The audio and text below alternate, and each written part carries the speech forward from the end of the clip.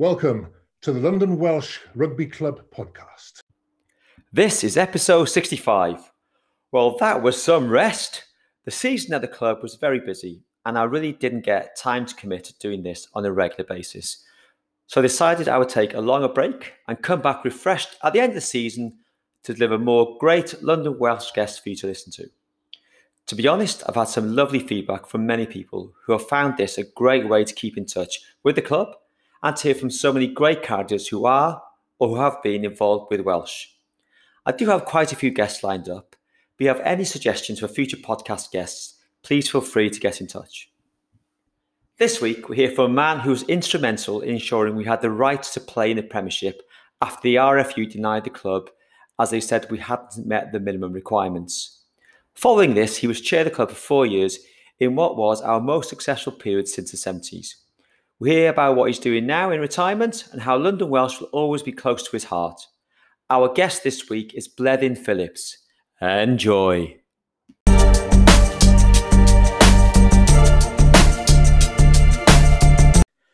Welcome to the podcast, former London Welsh chairman, Bleddyn Phillips. How are you, Bleddyn? I'm very well, thank you, Gareth, and yourself, hopefully. I'm very well, thank you. I'll tell you what, I've been trying to schedule this in for quite a while. You're a very busy man. Even though you're retired, I know you're not really retired. You keep yourself busy. So I know you're involved with Scarlets and Swansea University, but can you tell our listeners what exactly you do with those organisations and all the other things that keep you so busy? Well, thanks, Gareth. It's a delight to be here, a real pleasure. And I'm glad to have the opportunity to speak to yourself and do this podcast, first of all. Yes, currently, I retired as a lawyer at Clifford Chance. It must have been about 7-8 years ago now. But I would say retiring, I spell it R-E-T-Y-R-I-N-G, retired. And obviously, I'm fairly heavy. I suppose most of my time now. And I feel, in a sense, Gareth, having done all your life as a lawyer, I feel my wife and I, in our 60s, which we're well into now, I feel it's a bit of a sort of giving back time almost. I mean, you've worked flat out professionally all your career. Have enjoyed that hugely, been a real privilege, but you feel in a sense the 60s is a time to give back, do pro bono work. London Welsh is one example of that, but there are other examples, and the current one obviously, which takes up most of my time, is Swansea University. I've been chair of council there since, ironically, December the 13th, 2019, which was just before COVID, and it was a Friday, December the 13th, and just before COVID. So we had huge challenges there. But we've come through that. I think the university is now in as good a place as it can be going forward. It's been incredibly tough. When I have monthly meetings with students, with the trade unions, there are 23,000 students, 4,000 staff, and a turnover between 350 and 400 million. So it's a big entity in its own right. But above all of that is looking after the interests of the staff, of the students, and being aware that ultimately you and the governing body, the council, is responsible for the well-being and reputation of the university. So as you can imagine, that's quite a big challenge. The joy, of course, is that as we had a few weeks ago, you go through graduation ceremonies, and we hadn't had any for 2.5 years. So I feel for the students who've had to basically take a time out from doing these face-to-face graduations for a couple of years. So a few weeks ago, we did the class of 2020, for example, and we graduated about 3,500 students over 11 congregations. At one of those, actually, we gave George North an honorary degree. So it was very, very gratifying to actually hand George and his wife, Becky, their honorary degrees. So that's a huge fun element of it and a real privilege, but it's hard work, as you can imagine, dealing with those responsibilities. So that keeps me very busy. Scarlets, we had a board meeting at Scarlets last week. I've been on the board there for about 8 or 9 years, a bit longer, actually. And of course, it's been very interesting just in recent times, talking about the report that suggests reducing the regions from 4 to 3 and how we take forward in financing it. So I can't leave rugby in a sense if it's not London Welsh, it's Scarlets. And those are very interesting board meetings, but a very different dynamic, obviously, with the WRU and how we deal with that. And that's the subject of a different podcast entirely, probably, Gareth, but that's probably my second most time consuming.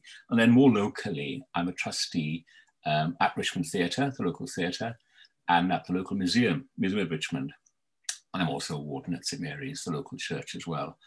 I'm also on the board of Wales in London because of an umbrella group which tends to organise the St David's Day bash every year at the Guildhall, Yes. and also tries to pull together events as well, in London for the Welsh diaspora, really.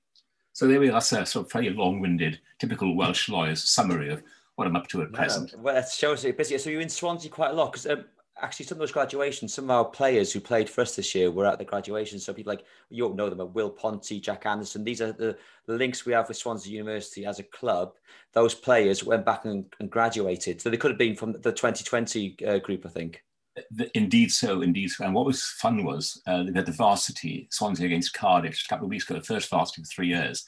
So I went along and had to MC that event. And because Swansea beat Cardiff, hurrah, by 20 points to 13, I had to, it reminded me a bit of going onto the pitch at the Kassam after we beat the Pirates, or after we won the championship as well against Penzance in the second leg at the Kassam, and winning the championship trophy back in 2012.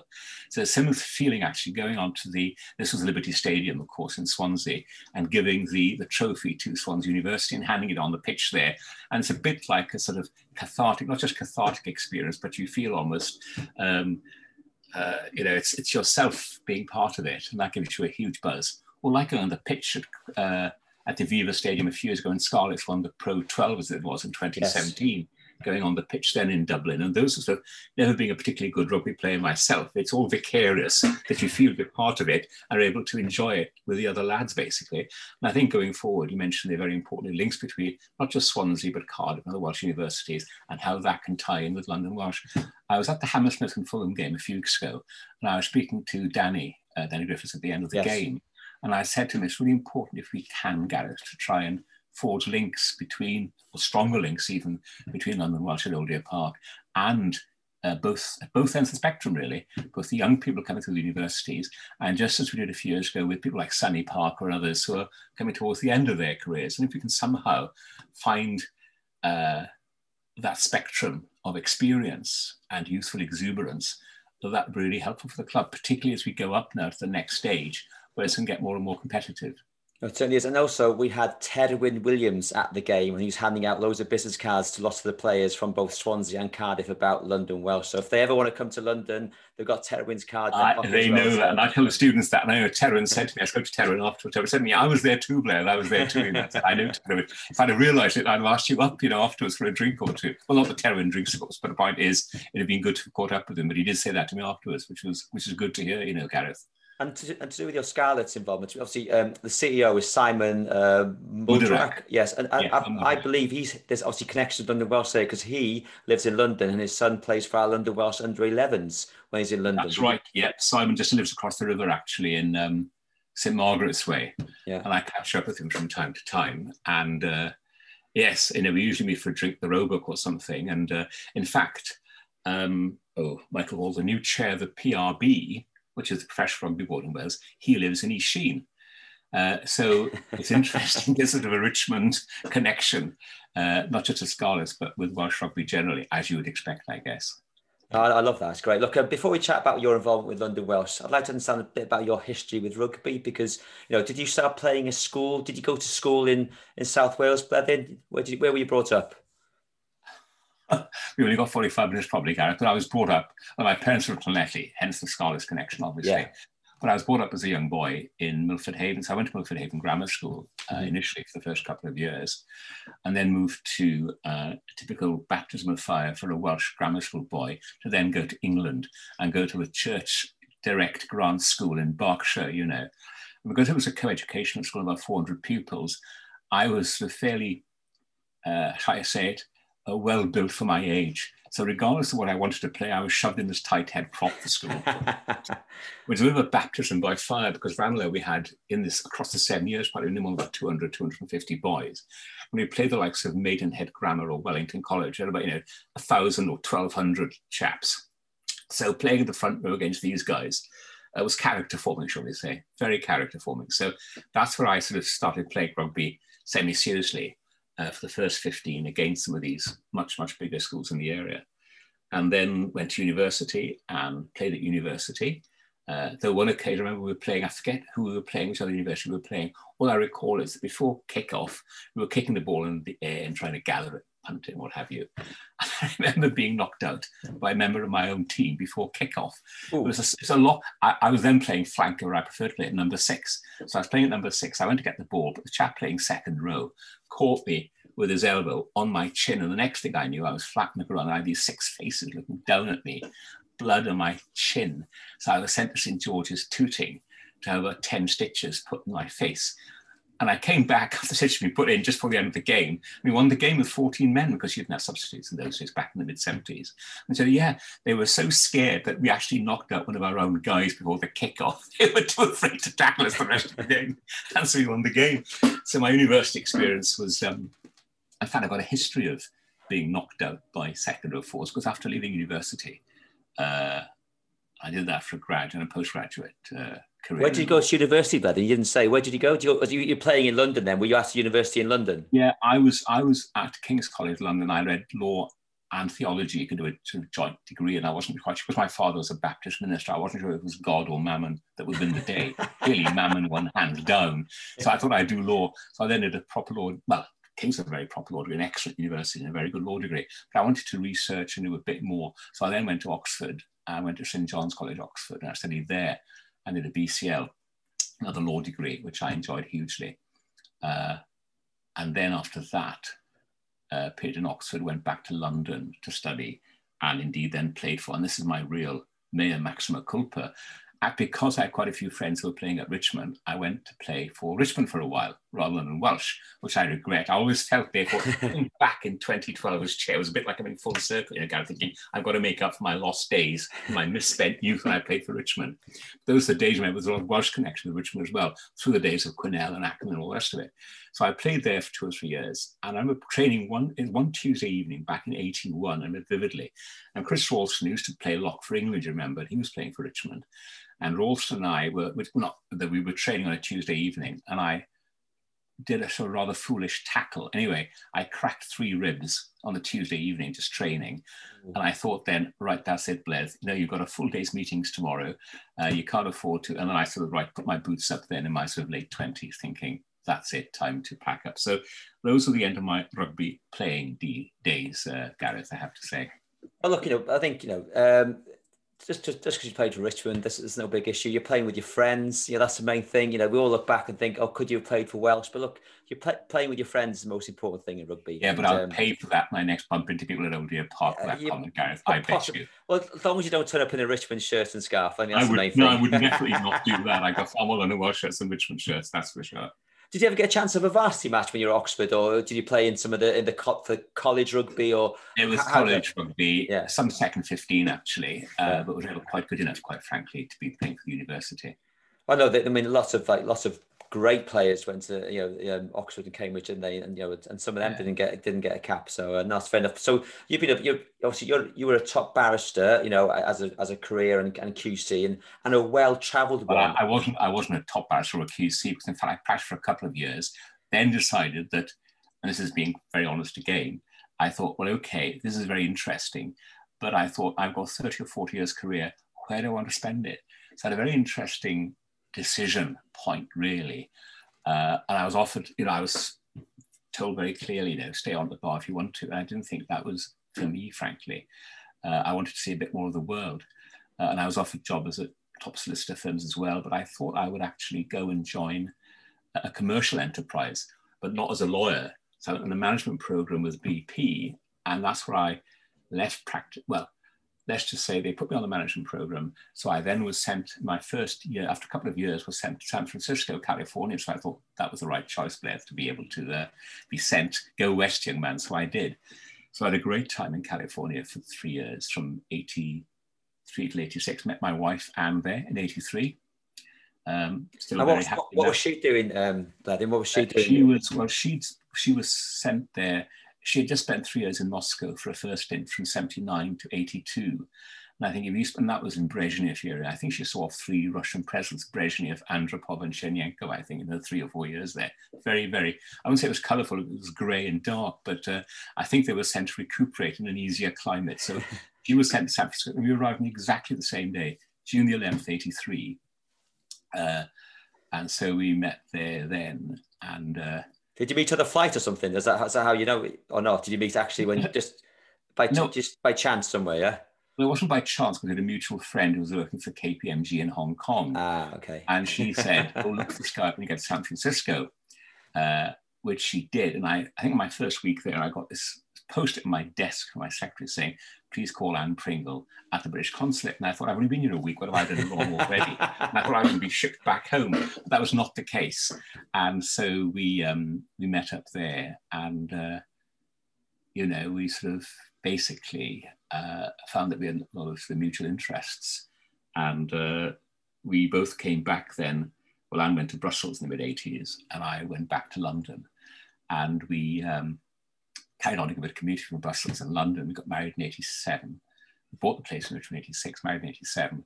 And then in 92, Anne was sent to Brussels and I was recruited. I was by then sort of a commercial position in BP, but Total, the French company, offered me a job as a commercial director in Paris. And I thought, well, that's good to have some experience in Paris. Yeah. And even though John Brown, who was then CEO, he was head of exploration at BP then, or Lord Brown, as he is now, said, oh, you must stay in touch and all the rest of it. But I felt the opportunity in 92 was to move to Paris, work for Total, which I did. And then I commuted then from Paris to Brussels and then Paris to London for a while. And then I was sent to Singapore by Total in 1994 for a couple of years to manage their commercial legal operations in East Asia, which was fun.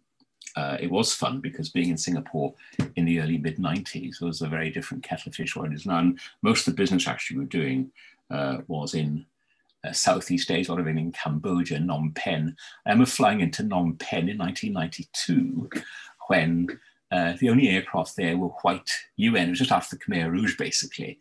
So you could still hear gunfire. It was quite exciting in that sense.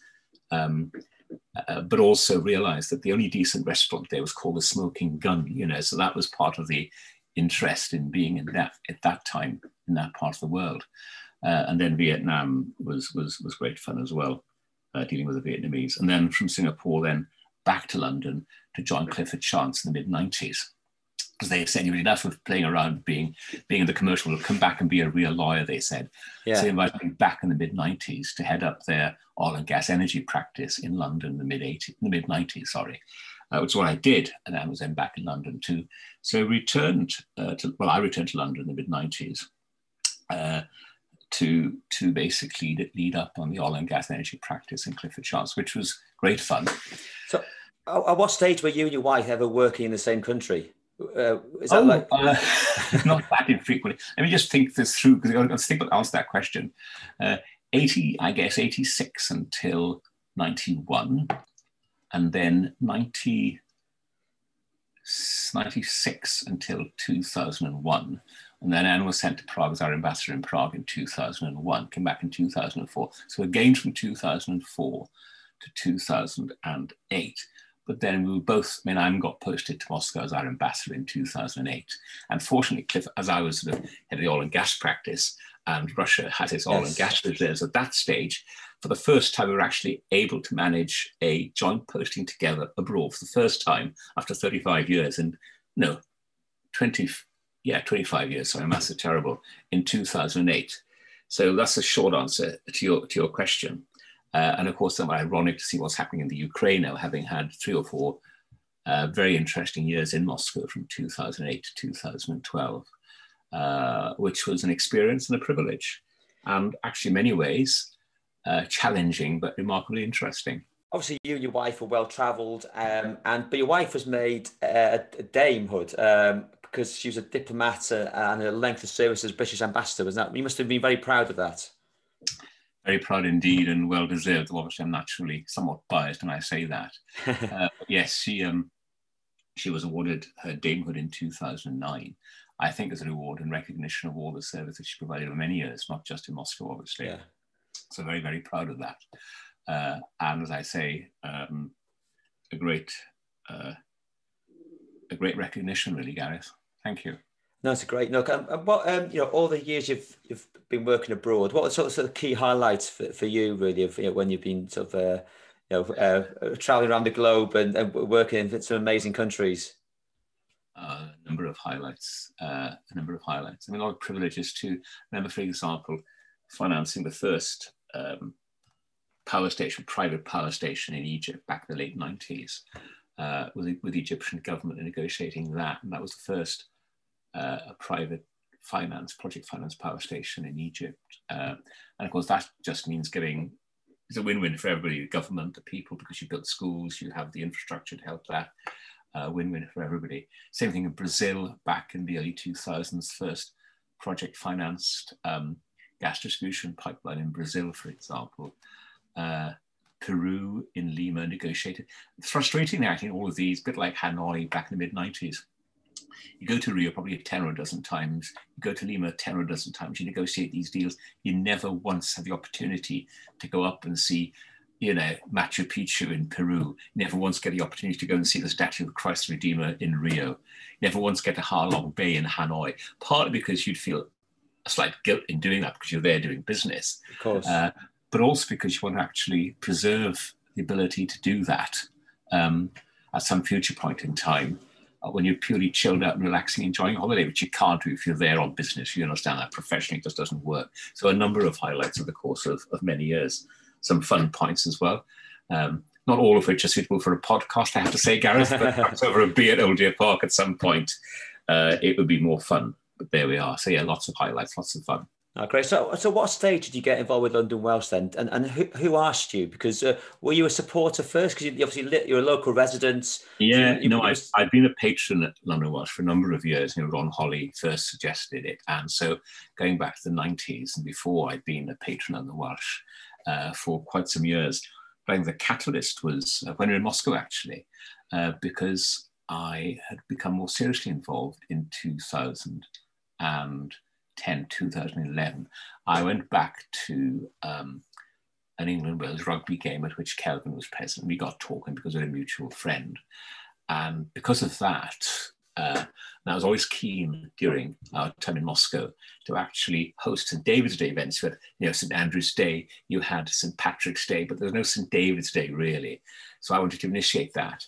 And the first one we had in 2009, it got bigger each year. So by 2011, I was able to, and of course the residents we have, and I was very gracious and offered the residents to host it was a perfectly legitimate reason, St. David's Day in 2011. And so it's right opposite the Kremlin, the residence, if you know where that is. And so we flew the Welsh flag and the Union Jack, just on top of it, of course, opposite the Kremlin in 2011. We must have had about 150, 200 of the residents for this St. David's Day function.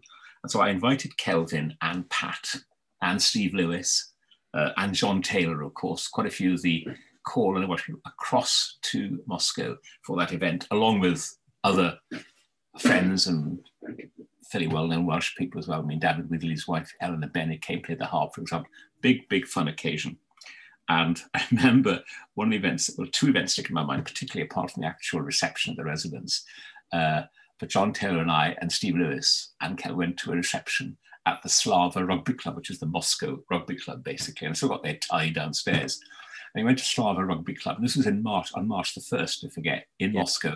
Snow was about a foot deep, so you couldn't see the rugby pitch. They only played for a short period during the summer, so we couldn't see the rugby pitch. But they showed us around, gave us lunch. There must have been about 10 or 12 of us from London Welsh and colleagues and friends, about 20 or 30 from Slava Rugby Club. And they went downstairs to their club room, and they had clips, believe it or not, of the Welsh. They did a Welsh tour in the 1970s. So they had clips of Steve Lewis playing for Ebbw Vale back in the mid-70s on the wall, where Steve Lewis was staggered by, couldn't believe this. And they regaled us with story. I remember that John Taylor and I probably had about 7 vodkas, but we actually sat down in true Russian fashion. But I had to behave myself. I was partly on duty as well. But it was a great day. But they said to us, when they were in mid-70s, still obviously communist, and they said they did a tour of Wales and they visited and played 3 or 4 teams in South Wales, including Cynhydra, Colliery, and a few other things, Tumble, I think, which Ken Thomas Preston would have been pleased about. But they sent, obviously, in the mid-70s, the KGB sent about 30 or 40 minders to keep an eye on their local team who was playing in South Wales. And of course, the local South Wales police thought this was great fun, took care of them. And so the South Wales police entertained the KGB. This is a reliable story from Slava Rugby Club. So that the Slava Rugby Club team members themselves could enjoy their time with the Welsh teams they were playing. And so because of that, they all came back safely and strongly. And that, I suppose, goes back to the roots, particularly between Russia and Wales, because if you go back to the 1930s, and it's actually very ironic, very tragic now, that the Donetsk basin in the Donbass region in Ukraine, and because the huge coal reserves there, was originally founded by a Welshman, as many people will realize. It was called Hughesville at one time. And that's at the heart of the current dispute, not that Wales is at the heart of the dispute, but the industry and the mining heritage, which was set up almost a century ago, was very much due to a Welshman who brought the experience of the coal mining industry to Russia, the USSR. And so it was that Moscow University, for example, MGU, Moscow State University, actually has a Welsh department. And they would offer scholarships to Welsh people to come across the 1930s from the mining communities in South Wales to Moscow to study at university, which they would otherwise be able to afford. And of course, there was political rationale behind that as well. Suffice it to say that JT and Kelvin and myself and others, and Eleanor Bennett, went to Moscow State University just after St. David's Day to meet with the Welsh department. And we were actually singing Welsh hymn tunes and Hymn Rav and Hadai in Welsh with Russian students, for many of whom Welsh was their second language ahead of English. It's the way they run the system there. Wow. And the Russians used to say to me, Bleddyn, we are very sorry for us. English, it's very much a second language. I said, okay, it's my second language too. I said English, don't worry about it. But your Welsh is very good. So it was during that visit, basically, it's a long-winded way of coming around to the point, Gareth, to answer your question. So my apologies for going on, but it was during that visit that Kelvin said, look, when you come back at the end of the year from Moscow, would you be interested in joining the board? It wasn't quite really chairman then. Come on, I'd join the board. We could do with some fresh face to all that shit. So I did. So at the end of 2011, early 2012, I joined the board, January 2012. But unbeknownst to me, Kelvin clearly had it in mind saying, well, why don't you take over as chair as well? And nobody else was, pick my words very carefully here, nobody else felt in a position that they would be able to take over the reins from Kelvin, nor did I, frankly. But I didn't want to let Kelvin down either. So I went along to that first board meeting in January. I remember JT was there. JT said, come on, up you come. So that was it. That was the background. And the very first meeting we had, which I chaired back in January 2012, we had a decision, because if you recall at that time, the RFU said, if you want to go for Premiership rugby, you have to satisfy minimum standards criteria, the MSC it was called. And that meant, of course, having the facility to be able to do that. We didn't have that at Old Deer Park, as we all knew. So the first board meeting was a fairly important decision. Do we want to fill in this form and apply and try and satisfy the criteria for going up to Premiership, should we succeed? If you recall, at that time in 2012, we were lying about 8th or 9th in the championship. We were not doing as well as we might have done. Yeah. Lynn Jones, of course, was still the coach.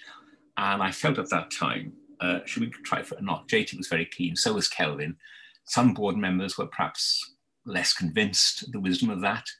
But I felt a bit like, remember Lord Tennyson the poet said, better to have loved than lost than never to have loved before. I think he also said, it is better to have tried and perhaps not succeeded than not to have tried at all. And I felt that. I said to the board and to JT as well, and Kelvin, the point is, if we get to May, let's say, and we happen, and it was against the odds at that time, if we happen to win the championship, could we all as a board look at the players in the team at that time and say, well done, boys, won the championship, but we can't go up because we haven't satisfied these various criteria. And I, for one, didn't want to look at the likes of people like John Mills or Mike Denby, or all the guys that were on, or Matt Corker, guys like Matt, or I would have felt very uncomfortable as chair and as a board, saying to them, very sorry, well done, lads, but we can't go up. So anyway, John Taylor and I started, okay, what can we do to satisfy that criteria? We know that meant getting a different ground. So John Taylor and I went and looked at Brentford, Crystal Palace, looked at all the options basically, even looked at Queen's Stoop. And Queen's, seeing David Morgan, who was then the chair of Queen's, very generously, whose father, of course, or father-in-law had been chair of Welsh back in the 80s, Ernie. And David Morgan said, yeah, we can give you our ground. The Stoop will cost you £50,000 a game to rent it. And I thought, well, that's not going to be particularly wise or prudent. So we looked around and ended up at the Kassam, because I knew that at that particular point in time, as you recall, Wasps ground sharing at High Wycombe, Saracens were ground sharing with football, London Irish were ground sharing with Reading. There was a precedent there for if you shared grounds with football staff, they couldn't deny you the credibility. And I thought on competition law grounds, they're bound to lose this. So Keller and I and the board thought, okay, let's go for Oxford. One, it wasn't a million miles away. There was a lot more difficult to get to, clearly. It had the facilities. And there's quite a large Welsh community in the Oxfordshire area. So that's why we plumped on that. So we had a good look at that. And of course, as we know, we did get through. I'm looking at the programme, actually, the infamous runoff. And I've got here, I'm showing you now on this screen, Gareth. We ended up 4th at the end of that year, as everybody will know. Yes. And we went to semi-finals and we beat Bedford 13-3. And we lost to Bedford 24-17. So we won 30-27. I remember very clearly, if Bedford had gone, why they went for the penalty rather than, kick for the try or something at the very end, I have no idea. Otherwise, they'd have won it. But we squeaked by that. Then, of course, we beat the Pirates in the final. I forget, going on the train down to Penzance for that final against the Pirates, which we won 37-21. I was on the train. I remember getting an email from Ian Ritchie, who was then the CEO of the RFU, as the train was pulling out of Exeter Station on the way to Penzance.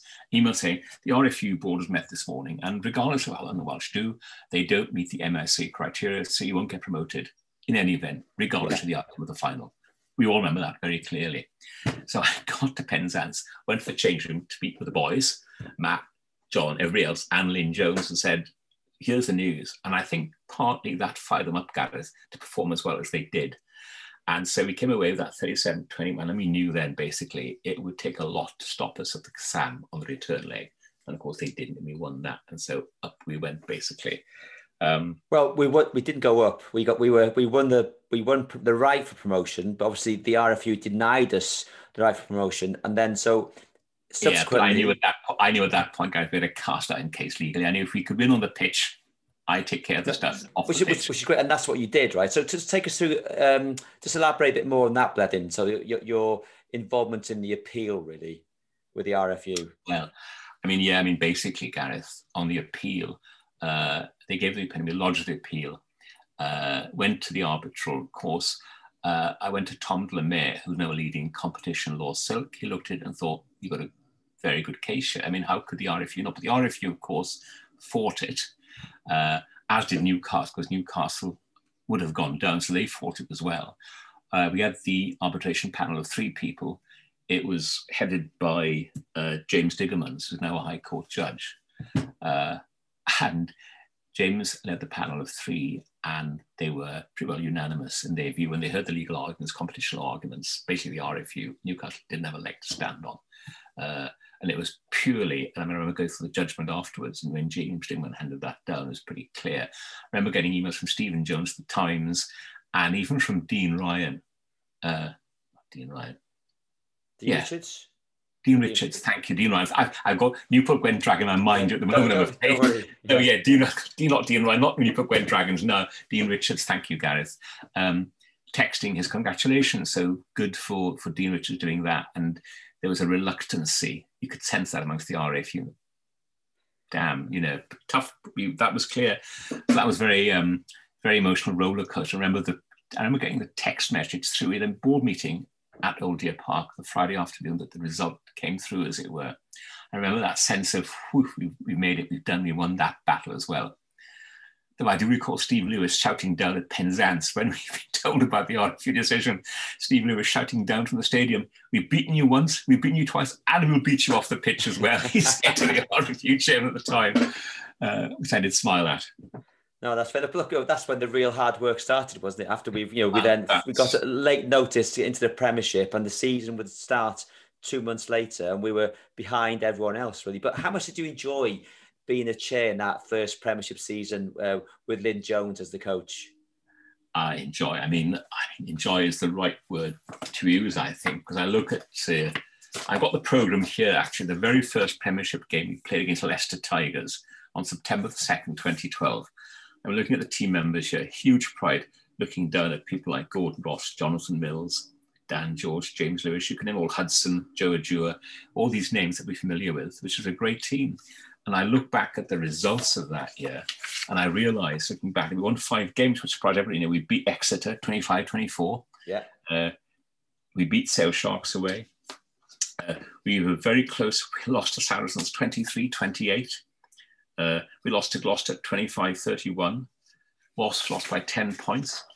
Lost to Worcester Warriors. We beat Bath 69. I remember that game very clearly. Lost by only a few points to Northampton. It was a very close game. And of course, we lost to Gloucester by 1 point. You see, when Gordon Ross, unfortunately, never was kicking boots on that day, we'd have beaten them. But a lot of what ifs. Of course, we beat Worcester in the last game. And of course, we had 5 points deducted because the famous Tyson Keats affair, yes, which everyone will remember. So when you say, did I enjoy it? I'm not sure that enjoy is exactly the word I would use. It was exciting. It was a real privilege. I thought we should and could have stayed up. At the end of the day, if we hadn't had those 5 points deducted, it was just a matter of 5 or 6 points in less than Sale. And had either of those games that I mentioned to you gone the other way, we would have stayed up. It would have been a different story. Sadly, not to be.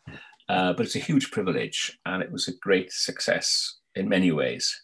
It was a brilliant season. Check it out. It was a brilliant season, for lots of the supporters. That they really enjoyed it, and it was close. But look, as chair of the club, what did you see your primary purpose at the time, during that season? I think, to my mind, Gareth, it's a very good question. The primary purpose was to make us all proud of the club, make London Welsh feel proud of its club, of its heritage, and to be worthy successors, in a sense, in a long line of great teams of the past.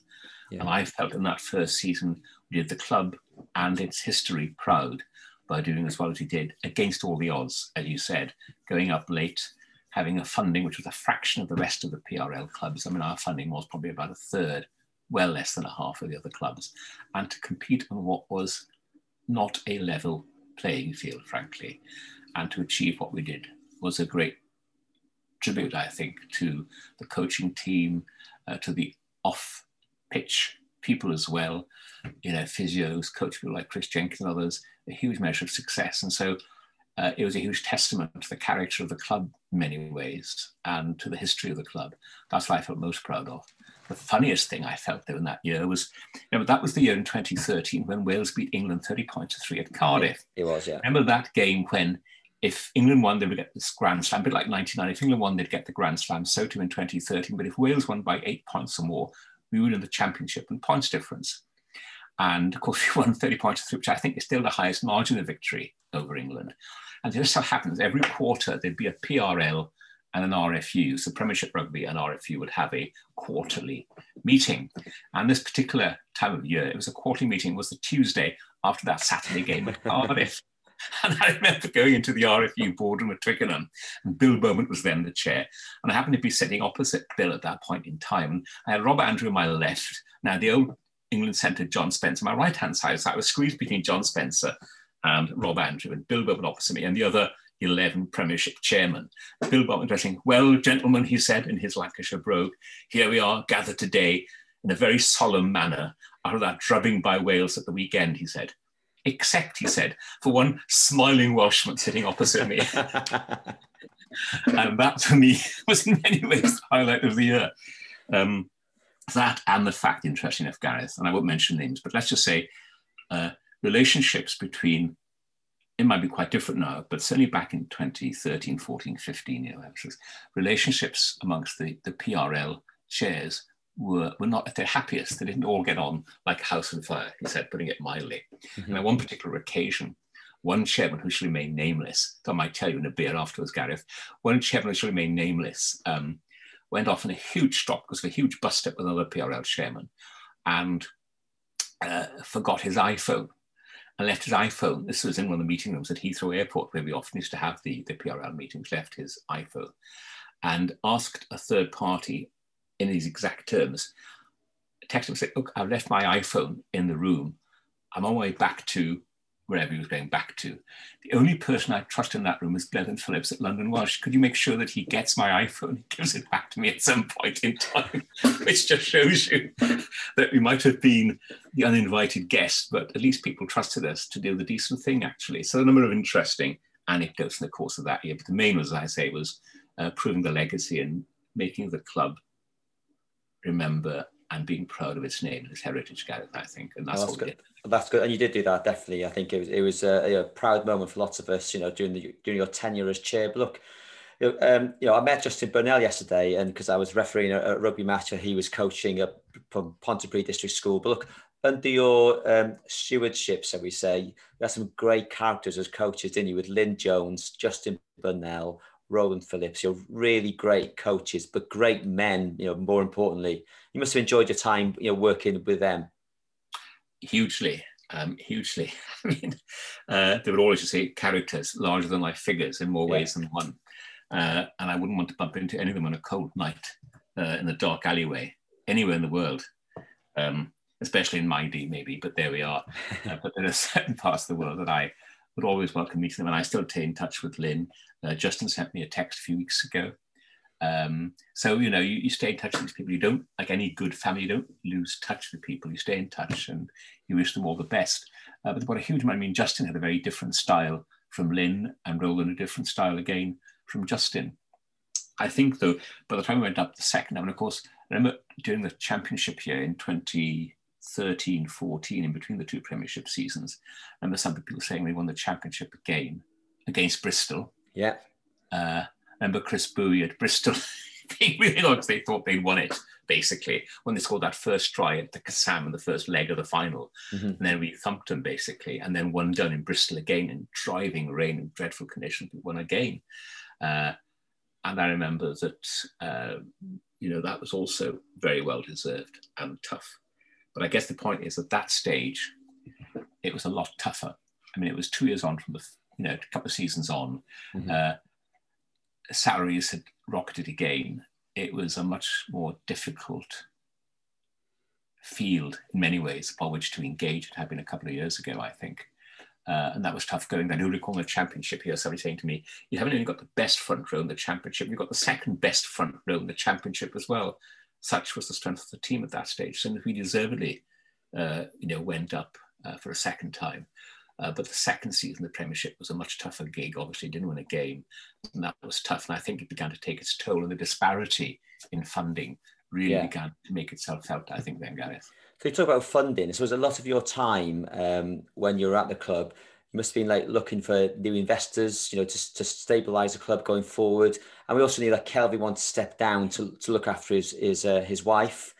So now that sort of dust has settled, can you give your account of how close we came to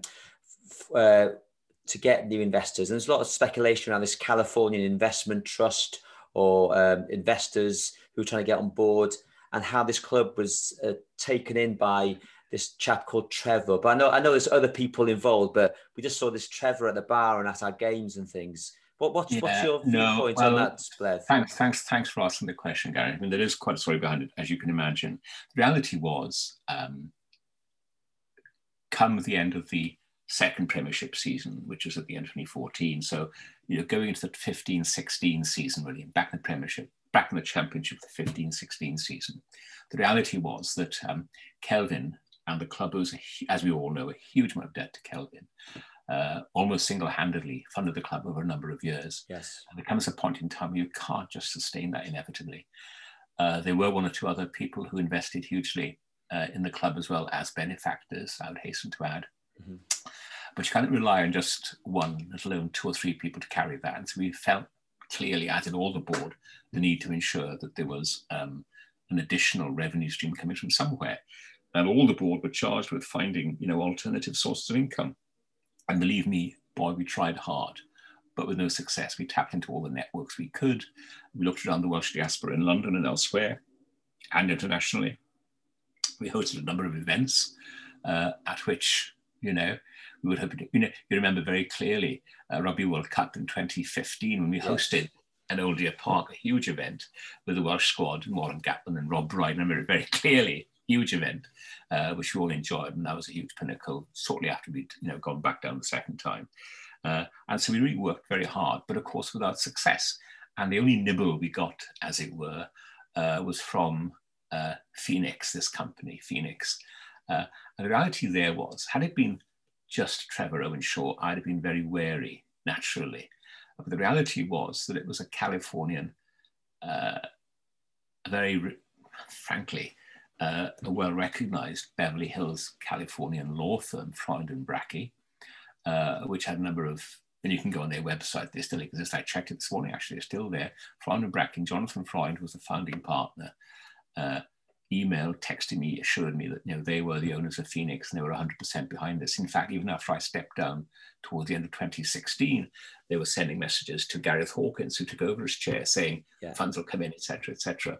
And so it's on the basis of Freund and Bracke and a well-known, respected Beverly Hills law firm with a number of very well-established clients that owned Phoenix, and on the basis of that representation, backed up by emails and correspondence or what have you, it was on that basis that we felt this is a very credible entity with whom we can enter into. Okay, Trevor was their mouthpiece, but that wasn't the legal entity that owned Phoenix. Yeah. It was Freund and Bracke. I'm not sure that many people perhaps fully understand or appreciate that, because I was conscious, you know, Gareth, going to 2016, that as a club, if we could not find alternative funding as directors, and it's not just myself and Kelvin, but all the rest of the London Welsh Board, as directors, we had an obligation to the club under the Insolvency Act to make sure that we were operating as a solvent entity. And as long as you had secured a legally binding agreement for good funding, and it was for £4 million at the end of the day, then you could legitimately and bona fide say, we are trading honestly as an entity with a legally binding agreement. And the interesting thing was, when the club did finally go into liquidation after I stepped down back in December 2016, the liquidators, Menzies, basically gave us a clean sheet in the sense that, well, look, you did all you could with a legally binding SPA, with a reputable company. The directors discharged their duties under the Insolvency Act. You legitimately could say that you were acting not in an insolvent situation because of the legal framework you'd had built up with Freund and Bracke. And that's why, in fact, on that point, if I can delve into that slightly, as far as I'm aware, with correspondence just 2 or 3 months ago, Menzies have, in effect, novated their rights under the agreement to a third-party entity, which is still pursuing Trevor, and as far as I'm aware, Freund and Bracke possibly, under the terms of the SPA, because Trevor also gave a personal guarantee to the club, which must be worth a seriously high six-figure sum by now.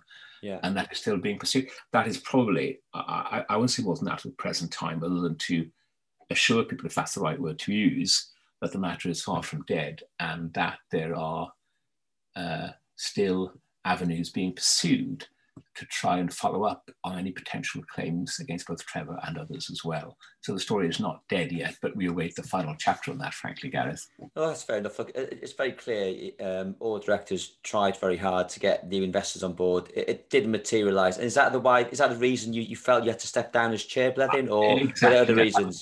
That was it. No, that was the reason why I felt, you had the agreement. I mean, I was concerned to get the agreement signed up, legally binding agreement. I knew that protected the club above all else, protected the club actually, all of the directors. The club was protected, press was protected. I had that, even though I have to say this, perhaps there was not unanimity at the board, shall we say, for pursuing this, but I felt as a lawyer it was very important to do that. Otherwise we would have been, frankly, seriously compromised, both the club and ourselves as a board. So we had to do that. Once that had been secured, that was, to my mind, security for the club and for the board, and I felt I had done my bit there as well, off the pitch as it were, as well as the previous 3 or 4 years as chair. But when the money didn't materialise in November of 2016, I felt the only thing I could reasonably do there was to step down as chair, basically. I thought that was the right course of action. I didn't want to, but I felt I really had to do that. I didn't have a choice, basically, Gareth, much as it was against my grain and I didn't want to quit all the rest of it, but I felt I had to at that point. So I stepped down.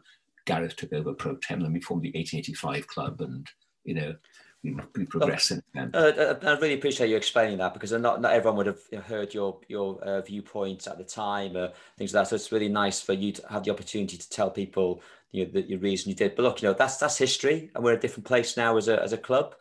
You've been back to watch some of the games. Are you enjoying how the club's responded to the challenges we've faced? 4 promotions in 4 years. I think it's terrific, actually. It's a huge credit to the club. As I was saying, the last time I saw there was a few weeks ago, Hammersmith, which we won. And it's been terrific to follow the progress. I've not been by any means to every game, which I would have liked to have done because of my other commitments elsewhere. But I followed it very closely. And I think it's terrific in a number of ways. Two main ways, I think, Gareth. One is on the pitch success. I think as I said earlier on, we need to build on that. Speaking to Terwyn, he was very clear about the fact we need to get some more players and build that relationship, both east and west of Offa's Dyke. But more importantly, I think, so I was talking to Danny after the game as well, and I think the governance, the structure, I think sometimes when you're so emotively involved in the game, you could forget sometimes the importance of good governance, good structure. And I was very pleased and encouraged and heartened to read the latest bit of news about the new corporate structure of London Welsh Rugby Club. The fact that you have these committees, you've got the people focus, the supporters, you've got the audit. It's to my mind now had the opportunity to sit back and put in place a good governance. I'm used to that, Swansea for the last few years, believe me, but have in place a good governance structure to ensure that the club is looked after off the pitch in terms of its management, responsibilities, etc., as well as on the pitch. So I think the club is in a very good place, both in terms of its playing potential and also in terms of how it can back that up in the boardroom, really. And I think that's a huge credit to what you and others have done to get us there. So I'm very encouraged by that, and I look forward to following the club closely over the coming years as it continues its upwards trajectory.